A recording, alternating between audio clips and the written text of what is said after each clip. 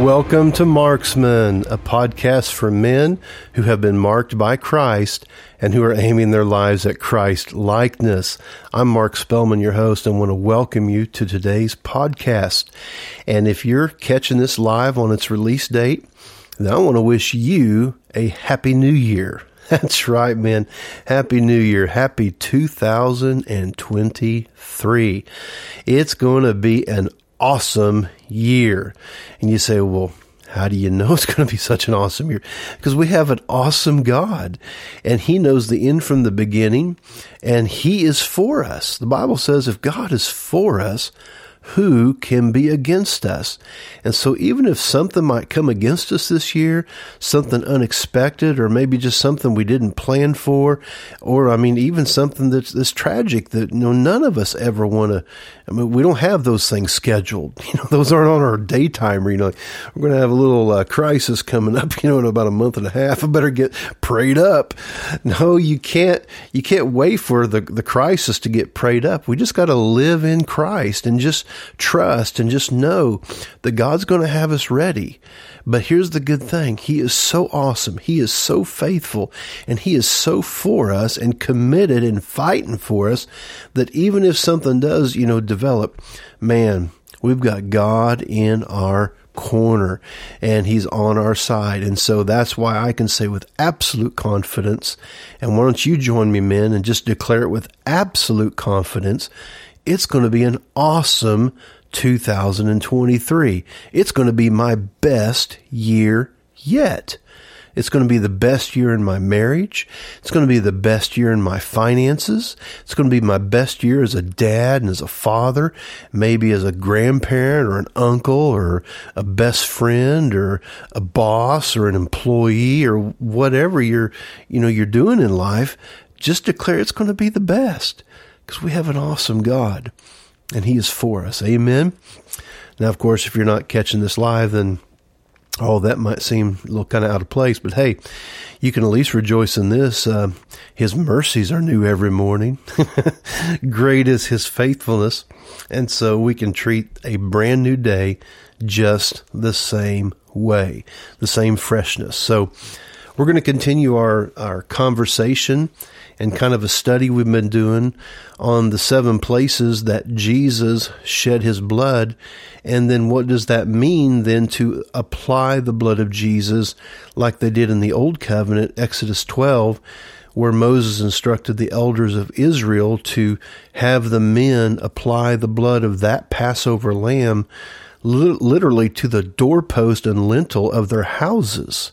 Physically with a hyssop plant, dunk it in the blood and sprinkle it and splatter it all over the doorpost and the lintel, so that when the destroyer came through the land, he couldn't get access, because God is covering that house. He was protecting that house, and the destroyer just had to pass it by. Well, our faith in the blood of Jesus, who He is the Lamb of God, through His blood, if we put faith in it, we can keep the destroyer out of our house. And that's why we're taking the time, men, to dig into this, because I want to partner with you to say in 2023, the destroyer is not getting in my house. The destroyer is not getting in my finances. He's not getting in my body. He's not getting in my marriage. He's not getting in my children. The destroyer is not going to have access, because I'm going to keep my faith in the blood of Jesus. I'm going to apply the blood of Jesus to my home every day, to my house, to my family, to everything I just mentioned. And so the destroyer is just not going to have access. And so in our recent conversations, we've been talking about those 7 places, and let me list them to you again here briefly, and then we'll pick up another one here today. So we talked about the Garden of Gethsemane. Well, He shed drops of blood as He was agonizing in prayer, surrendering His will to the Father's will. And that submission that He was demonstrating in the Garden of Gethsemane, which was really the submission He lived in every single day, but it got so intense in the Garden of Eden that He sweat, as it were, great drops of blood. So that was the first place. And we talked about that in the previous podcast. Then number 2, the crown of thorns, he not sweat, but he had blood come from his brow as they pressed that crown of thorns in mockery. I mean, they dressed him up in a purple robe to mock him. They put that crown of thorns on there to mock him, mock his identity. And so then as they pounded that thing into his brow, I mean, he bled all down his face and neck and back as they just mocked him and ridiculed him. Well, that was bloodshed. And so there's a huge bit of redemption that takes place there as we apply the blood of Jesus that was shed through that particular part of the crucifixion. But then we have the wounds and the bruises. Those are 2 different things, and we'll break that out in a minute. But then his hands, his feet, and his side. Those are the 7 places we'll be talking about. But let's get back now to the wounds and bruises. Maybe we'll just kind of put those together here today. But wounds, that's something outward. Like if you have a wound, I mean, you open it, I mean, obviously it's going to bleed, but it's an opening on the surface. Now, a bruise, on the other hand, that's a wound that's under the surface, still bleeds, but it doesn't break the skin. You may not see it. I mean, obviously you can see a bruise, but obviously the point is some pain is outward, it's visible, but then other things are inward. But it doesn't matter whether it's outward or whether it's inward. God wants us healed. And I want to read this particular portion out of Isaiah 53. Surely he has borne our griefs. He has carried our sorrows. We did esteem him stricken and smitten of God, even afflicted. But he was wounded for our transgressions, and he was bruised for our iniquities. The chastisement of our peace was upon him, and with his stripes we are healed. And so he was wounded for our transgressions, and then bruised for our iniquities. And so what we see here is we see 2 types of bleeding. One is outward, one is inward. And so it is in life. Things happen. Things happen because sometimes we're in a fallen, curse-filled world, and people who yield to the devil, who yield to all kinds of dysfunction and trauma in their own life that they're not healed of. So sometimes the things that they do, the things that they say, the way they behave, the way they're doing life, it sometimes is going to affect us, especially if they're in a place of authority or they're in a place of influence in our lives where we just can't get out from underneath. It might be a situation at work. It might be a political figure. It might be a nation, a nation's leader. People are living from the level of health that they have in their life.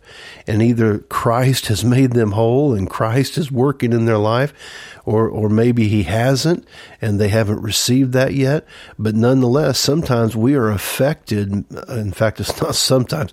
Many times we are dealing with things because it's the choice of other people, how they choose to handle us, how they choose to deal with us, how they behave when they're in our space and they're in our life and we're doing something together. And so sometimes, again, it's just a curse-filled world. Sometimes it's the choices and behavior of others. And then here's where it really hits home, guys. Sometimes it's our own choices. And that's when I like to say, and it's no joke, but I just got to laugh because otherwise I'd cry. I wish I could blame the devil, and I wish I could blame other people for some of the pain in my life. But no, I had to look in the mirror and I had to realize and take a long, hard look that no, I made the choice. I made the decision.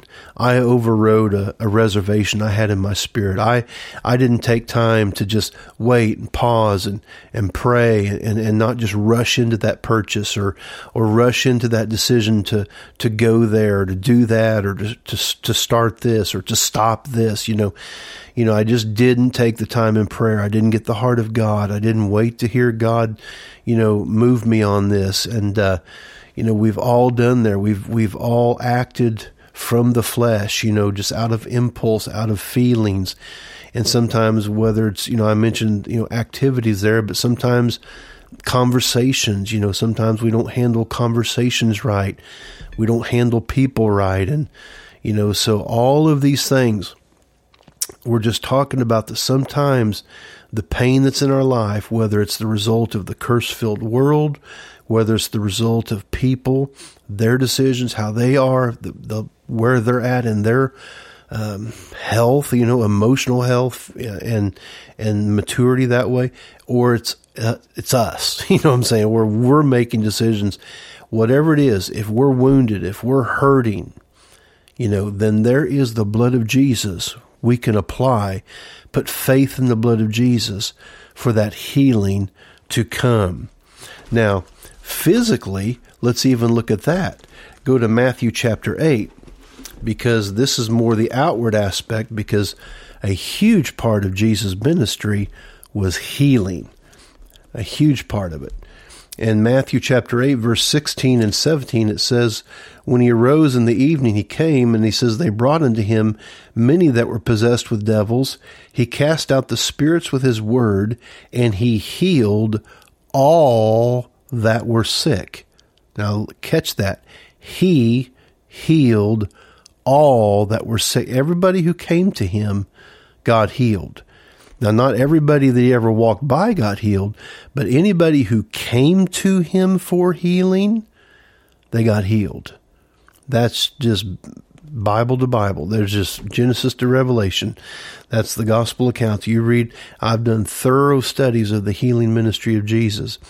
And anyone who came to Jesus for healing might have took a little bit of a conversation.